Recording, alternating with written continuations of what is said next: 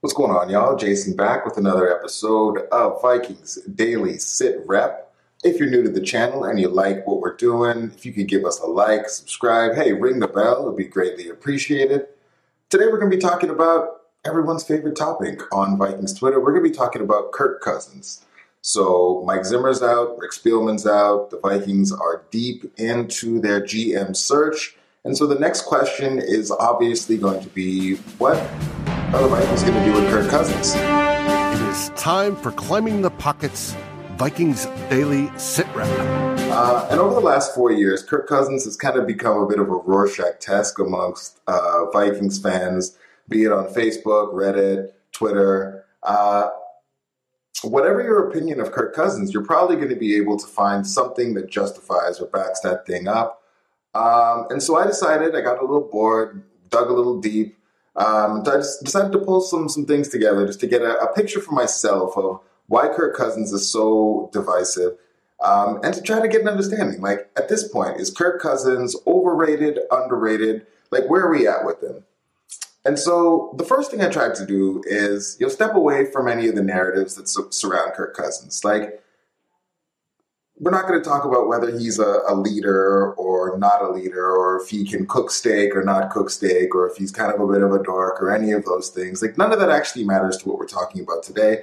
Really try to just dig in and look at an aggregation of how either other people are viewing Kirk Cousins, be it through rankings, how some advanced stats are looking at Kirk, how Kirk shows up in traditional stats, and then try to pull it all together, looking at that, adding a bit of context in with the salary cap and kind of where we're at with that. And so jumping in, the first thing I decided to do before jumping into stats, doing anything like that, was just to get a picture from around the league of kind of, at this point, at the end of the season, QB rankings, where does Kirk Cousins fall? And so I pulled the rankings together for ESPN, NFL.com, Pro Football Focus, and the Pro Football Network, and averaged them all together to see where Kirk Cousins ranked, just kind of from these different methodologies, different sports networks kind of talking about quarterbacks at the end of this season.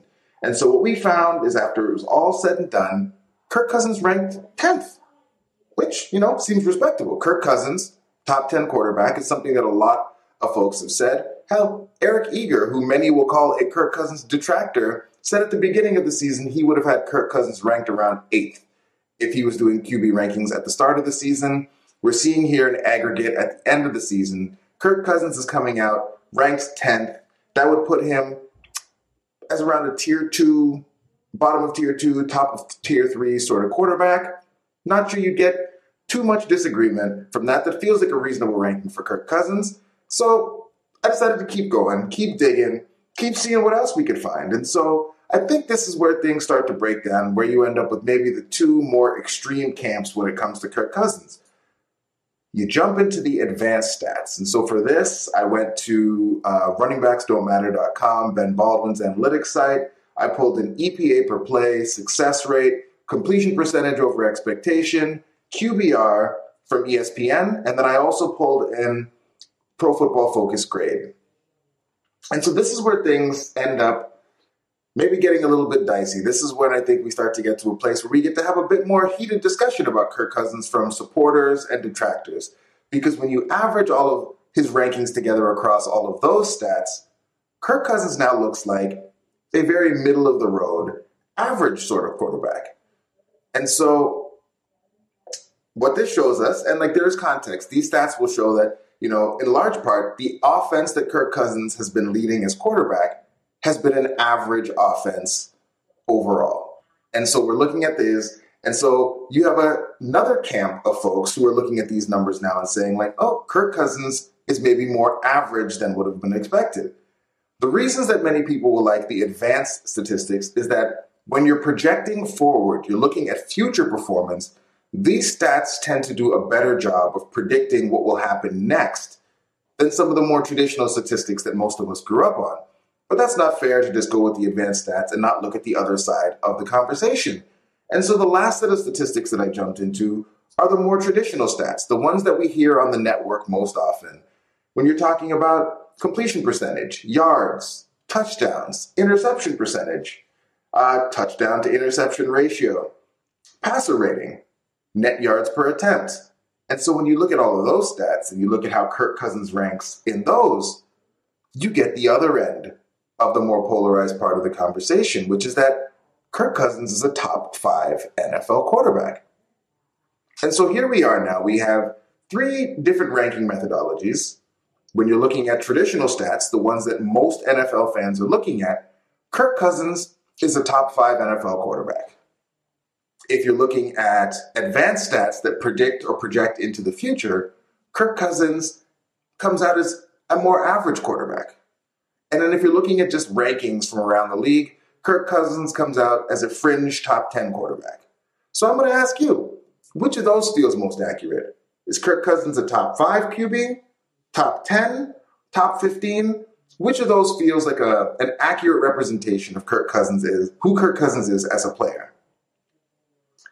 All of those examples can be out there. What I would offer up as a final thing is that none of those things actually matter because we're not Kirk Cousins fans.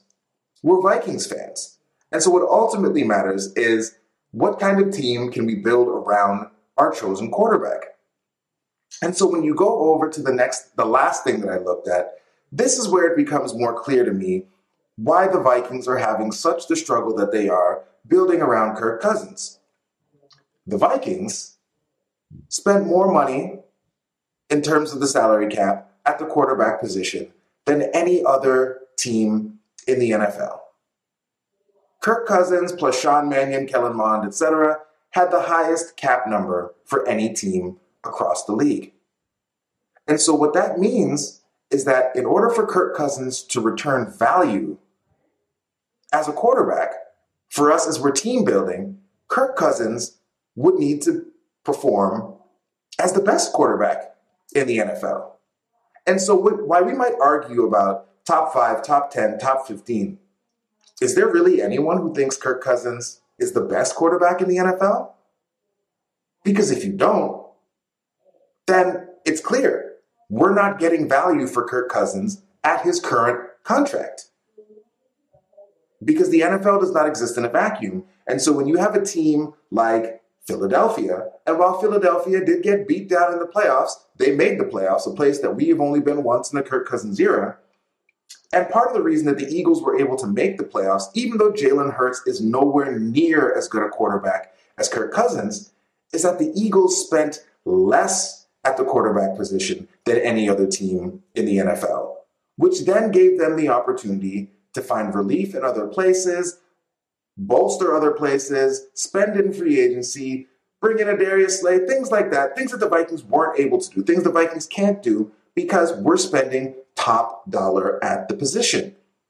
And so if you are spending top dollar at the position, if Kirk Cousins, in terms of his cap number, is more than Russell Wilson, Aaron Rodgers, Patrick Mahomes, et cetera, et cetera, et cetera, it makes it very difficult for you to build a team around Kirk Cousins. So I would ask us all as Vikings fans, let's maybe move away from this discussion of underrated, overrated, because at the end of the day, none of that actually matters. Unless maybe you're Kirk or a member of Kirk Cousins' family. None of those conversations actually matter. What matters to us as Vikings fans is what kind of team can I build around the quarterback? Who is the most important player? And will that team be good enough to get us to where we want to go? And the reality is, when you look at things right now, if we can agree that Kirk Cousins is somewhere between top 5 and top 15, then we're also agreeing that paying him, number one, doesn't get the Vikings to where they want to go because we're not getting the value that we need back from that position. And so that's it. That's my rant. Is Kirk Cousins overrated? Is he underrated? I don't know. It depends on who you ask and what data set they're looking at, because at the end of the day, whatever you think of Kirk Cousins, you'll likely be able to find stats that back that up. But the one stat that we need to bring into this conversation, or the one metric that we need to look at, is how much are we paying for what we're getting in that performance? And is it providing us with the surplus value that we need to build a winning team? And at this point, it hasn't. In the future, maybe it could be. But until we get to that future, yeah, I would say right now, if anything, the Vikings have previously overrated Kirk Cousins. We'll see what this new regime thinks when they come. Thanks for watching. Like, subscribe, and ring the bell. And if you're listening on your favorite aggregator, make sure you rate us. And always feel free to join the conversation here at Climbing the Pocket. Skol, everybody.